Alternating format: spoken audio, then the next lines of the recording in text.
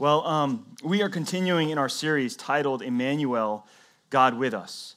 And throughout the just past couple weeks and next couple weeks, we're going to be examining how it is that we can experience the presence of God, to really have Him and experience Him dwelling within us, among us, and over us. And last week we looked at the tabernacle, which was a tent that God designed and led Israel to build so that Israel could worship Him and so that He could dwell in the midst of His people. The tabernacle was to be in the center of Israel's camp as they wandered through the wilderness, and He wanted to be present with His people.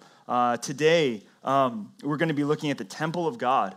And so hundreds of years later, about 500 years later, after the tabernacle was constructed, King David kind of comes into the picture. And we know that King David was a powerful king. Even as a young boy, he takes out Goliath. He was a conquering, militant king. And so after he's conquered his enemies, and as Israel is starting to enjoy peace, and as they've settled in the promised land, as they've established Jerusalem as their center, after he's built his own palace, we see David has a desire to build a temple for his God. And so if you have your Bibles, please turn to 2 Samuel chapter 7. 2 Samuel chapter 7. We're going to be reading a bit of a longer passage. It's going to be 12 verses. It's going to go up on the screen, but it's always better to read the print. May God bless the reading of His holy word. Now when the king lived in his house, and the Lord had given him rest from all his surrounding enemies, the king said to Nathan the prophet, "See now, I dwell in a house of cedar, but the ark of God dwells in a tent." And Nathan said to the king, "Go, do all that is in your heart, for the Lord is with you." And at that point, Nathan is a prophet, right? Kind of David's main source of wisdom and to know the will and word of God. And so he tells this to Nathan, and Nathan says, "Yeah, that sounds like a good plan." But actually, God course corrects. Verse 4. But that same night, the word of the Lord came to Nathan. "Go and tell my servant David, thus says the Lord, would you build me a house to dwell in? I have not lived in a house since the day I brought up the people of Israel from Egypt to this day, but I have been moving about in a tent for my dwelling. In all places where I have moved with all the people of Israel, did I speak a word with any of the judges of Israel, whom I commanded to shepherd my people Israel, saying, why have you not built me a house of cedar? Now therefore, thus you shall say to my servant David, thus says the Lord of hosts, I took you from the pasture, from following the sheep, that you should be prince over my people Israel. And I've been with you wherever you went, and I've cut off all your enemies before you, and I will make for you a great name, like the name of the great ones of the earth. And I will appoint a place for my people Israel, and will plant them, so that they may dwell in their own place and be disturbed no more, and violent men shall afflict them no more as formerly, from the time that I appointed judges over my people Israel. And I will give you rest from all your enemies. Moreover, the Lord declares to you that the Lord will make you a house." Amen. I'm going to pause there. Actually, let me read verse 12. "When your days are fulfilled and you lie down with your fathers, I will raise up your offspring after you, who shall come from your body, and I will establish his kingdom." Amen. Amen. Well, here in this great passage, what begins as a discussion about the temple, what begins as King David's desire to build a house for the Lord. He's living in his own house, his own palace. He says, how can I live in this house when my God is dwelling in a tent? This discussion about a temple actually leads to God's covenant with King David. Theologians call that the Davidic covenant. And just as we have read, David has a desire to build his Lord a house, a temple. He wants to bless him as he realizes how much God has blessed him and protected him and enriched him. He wants to bless the Lord and serve the Lord and build him a magnificent temple. But surprisingly, we see that God rejects David's proposal. We're going to see shortly why God rejected it. But for now, we need to just recognize that God simply says, I never asked you, David, to build me a temple. I never commanded you to build me a temple like I commanded Moses and Israel to build me a tabernacle. He never requested a temple. And then God says, you know what, David? It's not going to be you who is going to bless me. Instead, I'm going to bless you. All right. You thought you were going to bless me. That was your heart's desire. But you know what I'm going to do? I'm going to bless you. You wanted to build me a house, but you know what I'm going to do, David? I'm going to establish your household. I'm going to establish your household. Just as I gave you victory in battle, I will now give you and your offspring and your descendants rest and peace. And if you keep reading through verse 16 in our passage, God tells David that through his offspring, he is going to make an everlasting kingdom. On a side note, church, this is one of the amazing truths about our God. Okay? Our God is an amazing God. He is not a God of need. He is not a God of want. There is no envy and no insecurity in our God. Okay? God wasn't looking at David's cedar palace and been like, oh my gosh, that guy's so selfish. How dare he live in a palace while I'm in a tent? He doesn't look at us and be like, oh my gosh, that guy's driving a Lexus. What do I have? That person lives in a home and has all of these things. Our God is not a God of envy. He is not a God of need or wants. And oftentimes, when we seek to serve him, when you and I resolve in our hearts that we want to bless the Lord, you know what God does? He blesses us. He enriches us, and he gives us more than we could ever ask or imagine. He certainly, by grace, gives us more than we ever deserve. And that's just a note about our God. Okay? Our God is rich in love, and he is a God of blessing. And we see that in God's response to David. He doesn't rebuke him. In fact, he just says, you know what? You thought you were going to bless me. I'm going to bless you. You thought you were going to do something for me. I'm going to do something for you. Now, in our passage today, as we look at the topic of the temple, we're going to see three things. First, we're going to look at the meaning of the temple. What does it stand for? What is its purpose? What are all the symbols there for? Second, we're going to look at the fulfillment of the temple. The fulfillment of the temple. And lastly, our place in the temple. Okay, God has a place for us. He has a purpose for us in the temple as well. So the meaning of the temple, the fulfillment of the temple, and our place in the temple. Now, while I was reading, I explained that I was going to tell you guys why God rejected David as the temple builder. Okay, and that's an important question. And we actually see this as we continue to read through the Old Testament and the Scriptures. In 1 Chronicles chapter 22, verses 7 to 10, David is talking to his son Solomon. Okay, he knows Solomon is going to be the next king.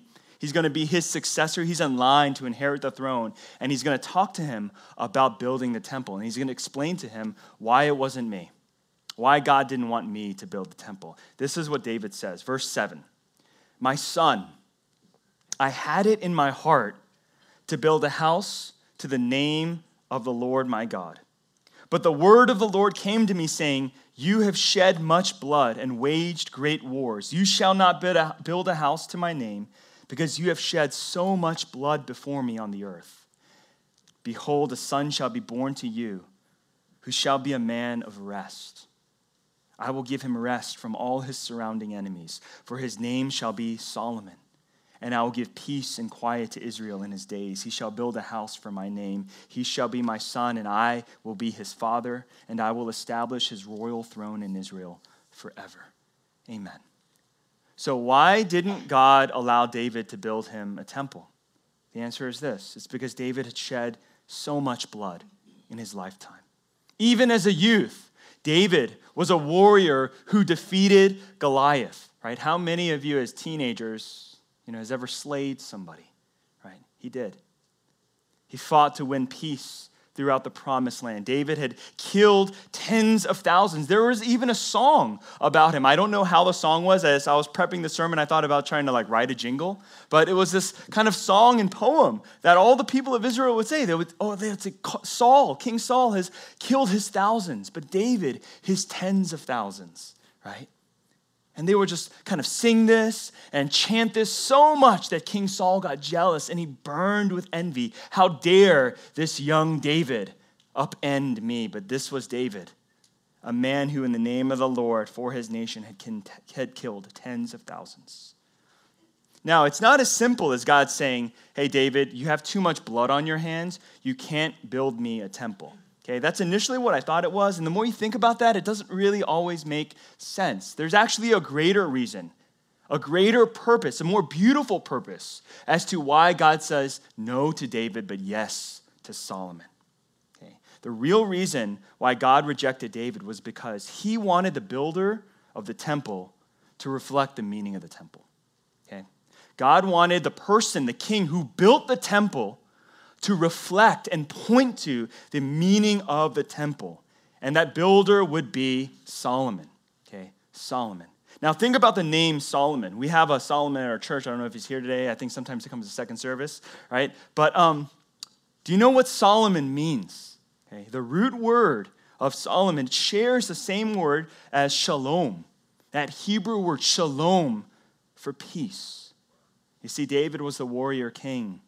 But his son Solomon, right, as David says and God tells him, his son Solomon would be a man of rest.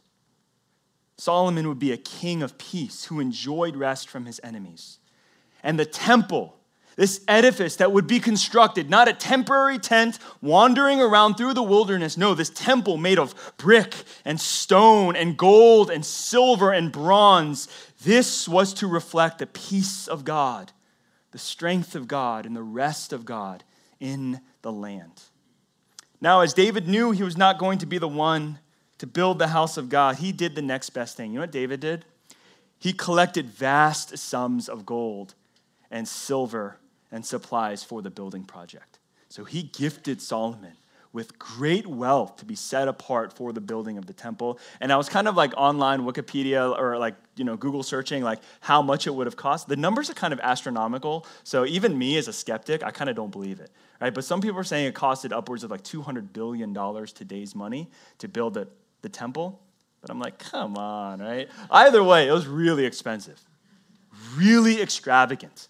And David had collected all of these offerings, all that he could, okay, to set that apart for the purpose of his son building God a temple. Now, it took Solomon 7 years to build the temple, and the layout of the temple was very similar to the layout of the tabernacle. It was just more glorious, right, on a larger scale. There's a picture of what the temple may have looked like, okay? It's 90 feet long, 30 feet wide, not including the outer court. So just the actual building where there's like a roof and the sides and all of that, right? So that's 90 by 30, and it's about 45 feet tall. Okay, while the temple was not large, the quality of its workmanship was magnificent. There was nothing like this in all of Israel. The upper court was for all the Jews, and right when the Jews enter into the upper court to come and worship, they see, just like the tabernacle, that altar of burnt offerings. Like a reminder that they come, and as they worship, they bring their offerings to the Lord. And as they see those animals, right, see those birds, see those offerings burnt up and consumed, they are reminded that their sins are atoned for, that God is a holy God, and yet he is a merciful God. They see the wash basins for purification.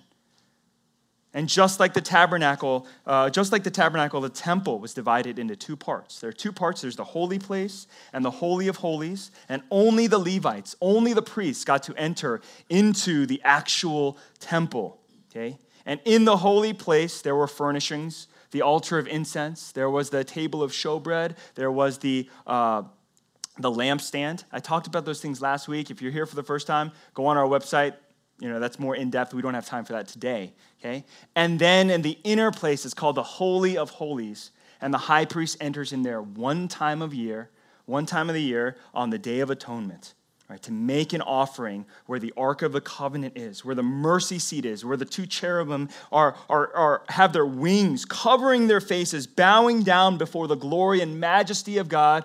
The high priest goes in there and sprinkles the blood of a goat to ask for forgiveness, not only for themselves, but for their entire people, for all of Israel, that God would atone for their sins.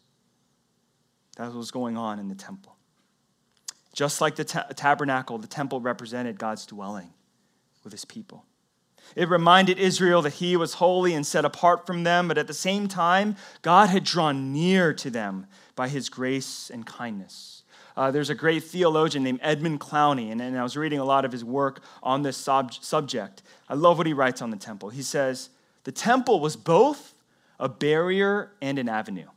Okay, think about that. It was both a barrier and an avenue. Okay, if you were an average Jew, not one of the Levites, you could come to the temple and worship, but you had to stay in the outer court, right?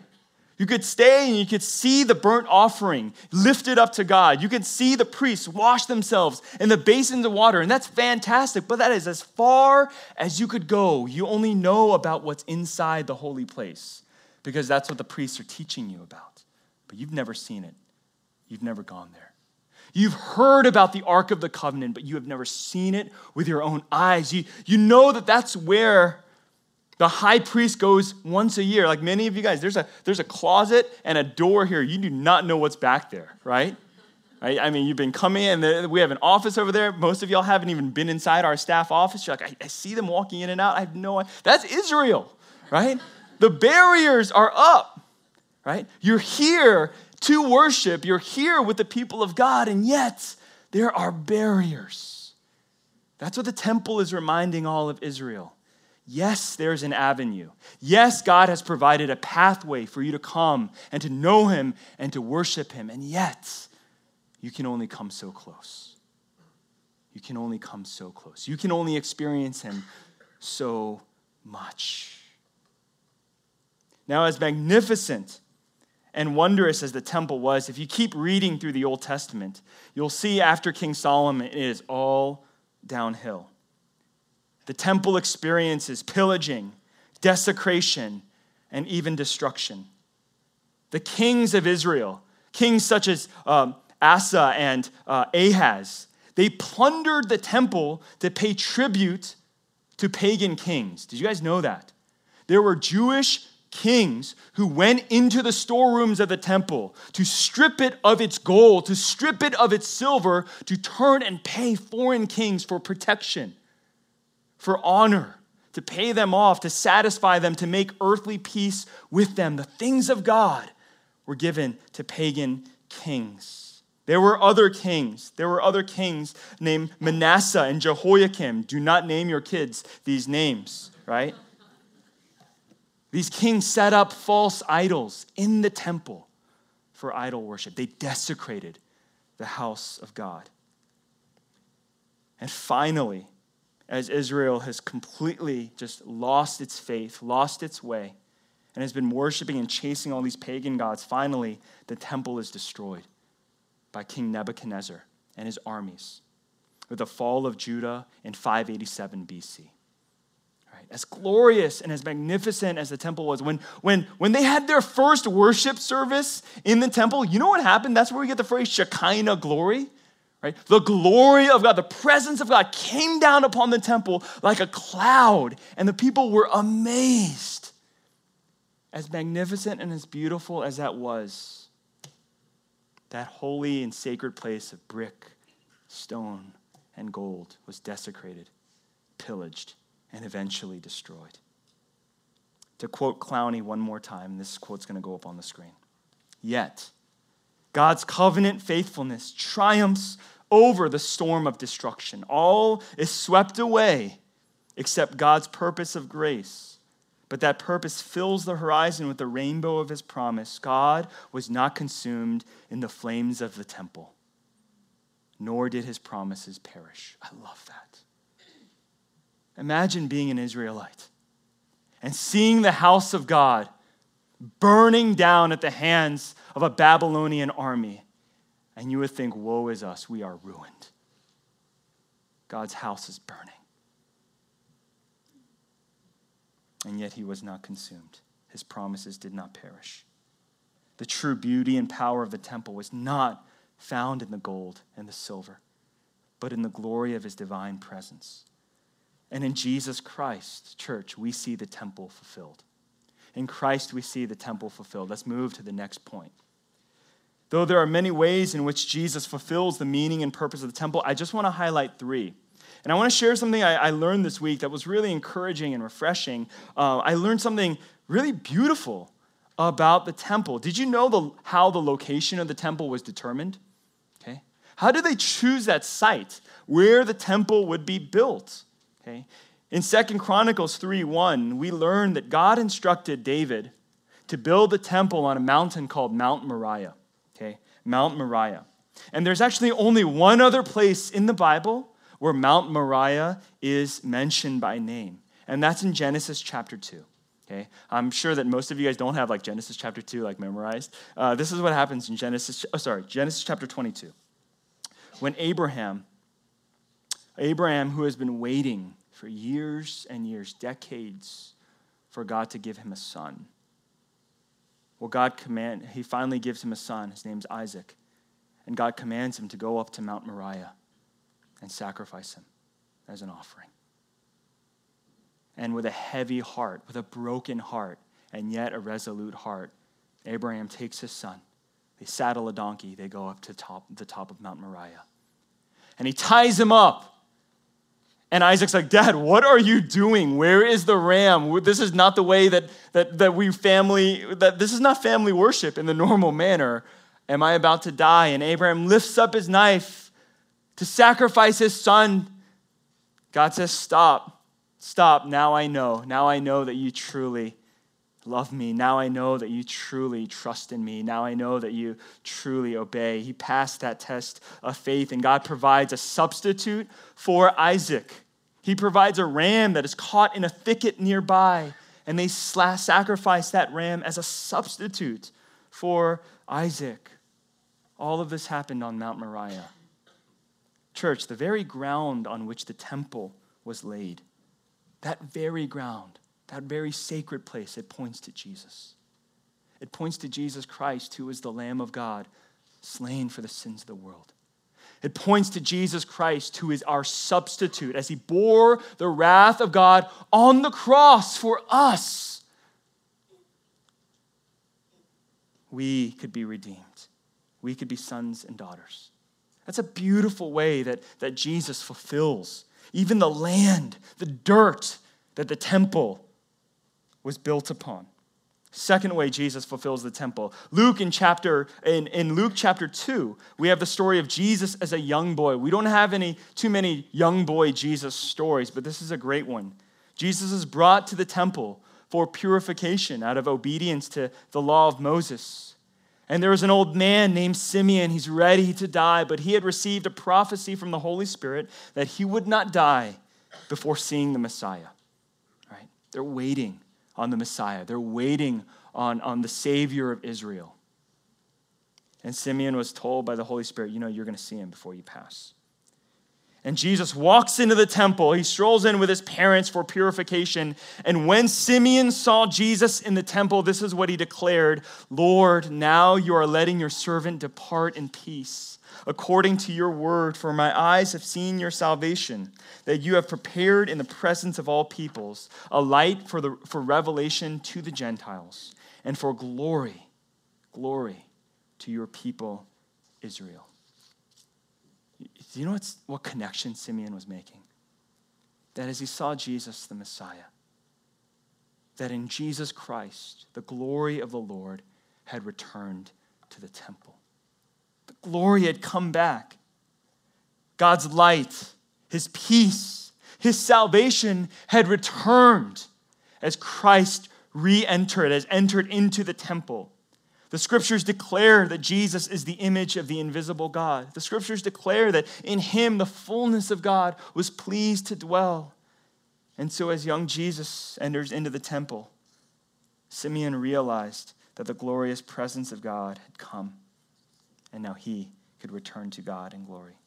Thirdly, Jesus not only returns the glory of God to the temple, but in the Gospels, he teaches that he himself is the true temple. Okay, we just got to level up one time. Okay, Jesus doesn't bring only the glory of God to the temple. Jesus teaches us he is himself the temple.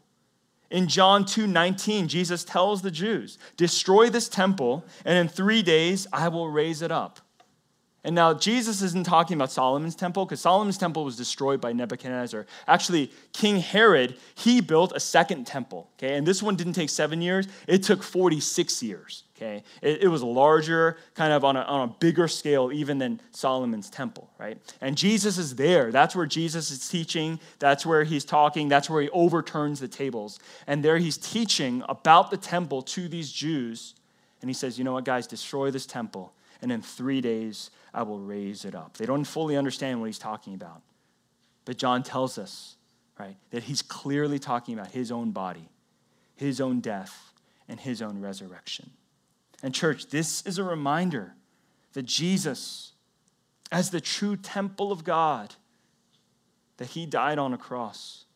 As the temple of God, where offerings and sacrifices are made to atone for sin, that Jesus, as the temple of God, was also the final sacrifice, the final and perfect offering to satisfy the wrath of God so that you and I could be forgiven and redeemed. Now, church, if Jesus is the true temple, as he says he is, as he declares to us he is, we need to pause and remember what it is that the temple offers us, okay? Jesus says, I'm the true temple. What does God offer us in the temple? In Solomon's temple, was it not peace? Was it not rest? Was it not for us to cease from our striving and our wandering, our warring to try to secure for ourselves a plot of land, a safe place for real success? Friends, what are ways that you and we try to get grounded? What are ways that we try to establish our households, establish our lives? Perhaps you are a college student and you are graduating now. You know what you need? A job, right?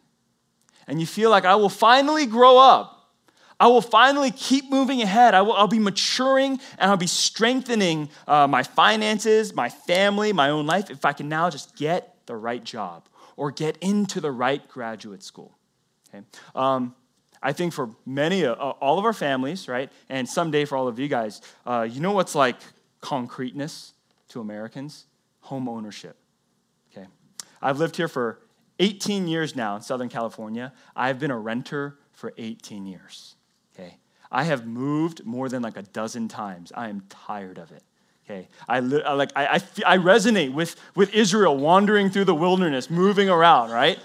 All right, my lease is up. I'm like, oh my goodness, right? And I got to move. Next thing, they want to raise my rent. I'm like, no way. I'm going to a cheaper place, right? I'm just tired of moving. And in our culture, they say, if you can just own a home, if you can find that house and really settle down, you and your family, you'll be whole, right? You're set. There's stability, right? There's strength and security. Well, friends, God is telling us today that true rest, true strength, true security, if you want to stop your wandering, okay, if you're tired of the grind and the war, it's not from, hey, I'm just finally going to get that perfect job or buy that perfect house. No, God is telling us today, Jesus is the temple. Jesus is your temple.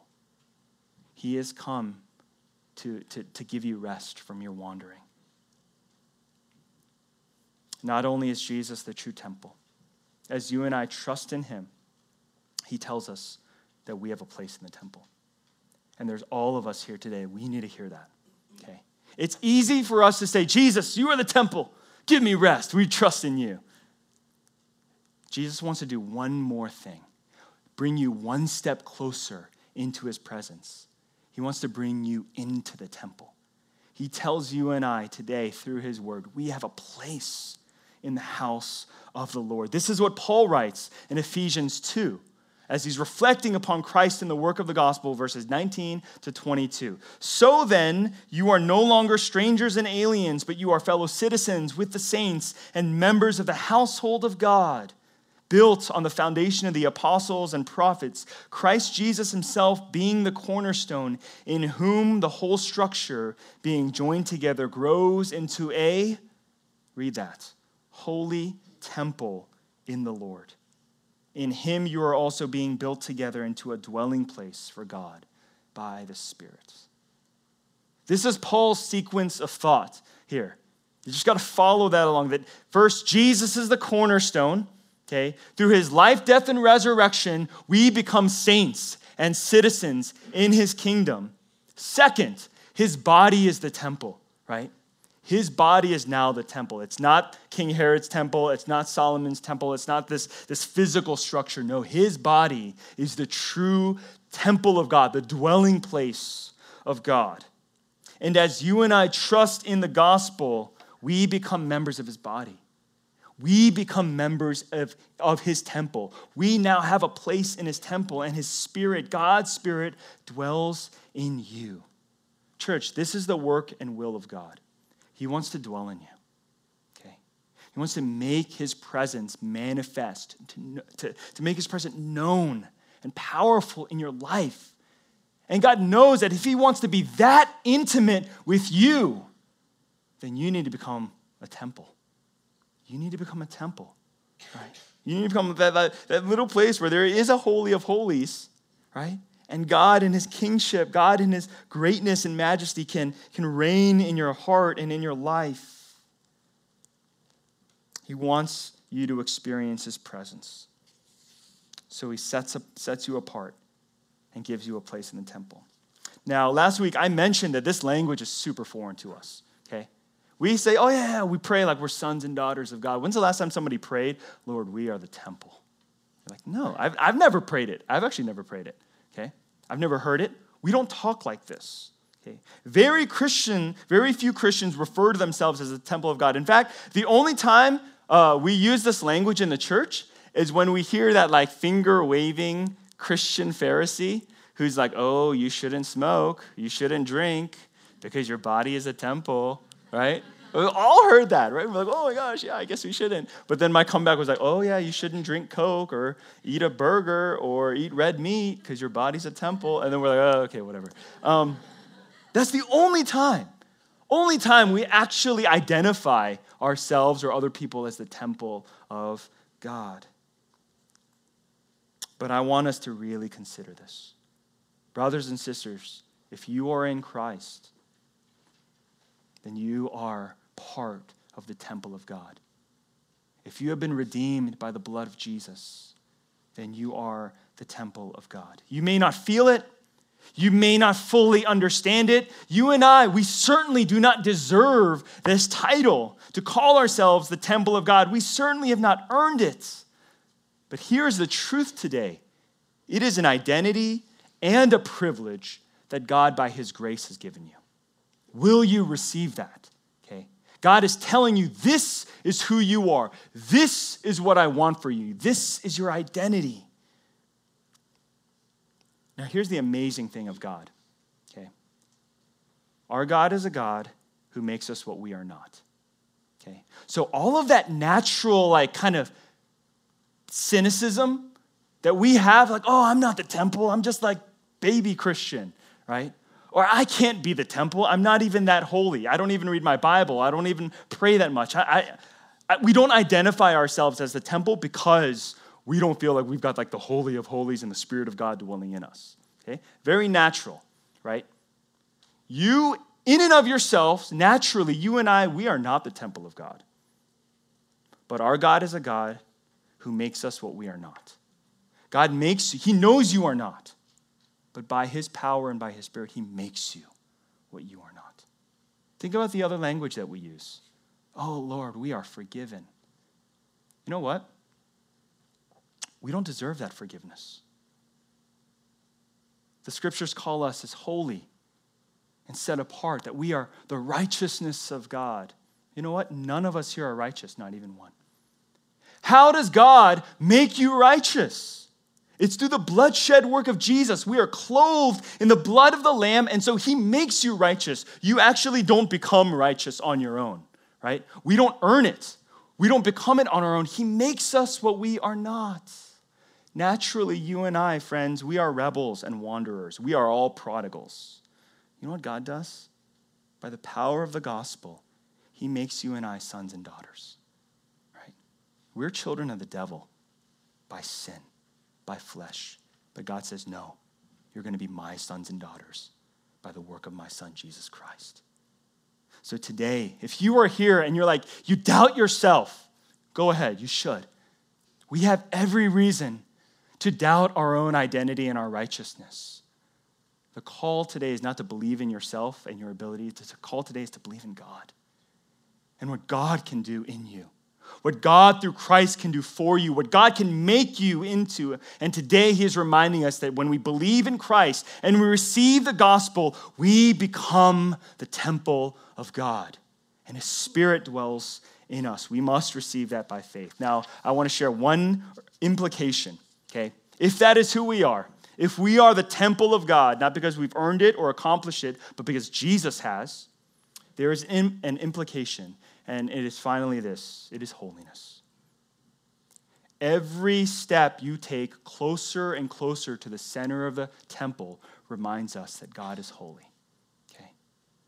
Your life should reflect the holiness of God, okay? Not your own holiness and self-righteousness, but the holiness of God. Your words, your decisions, how you spend your time, your money, your relationships, how you raise your family should reflect the holiness of God if you are the temple of God. Right?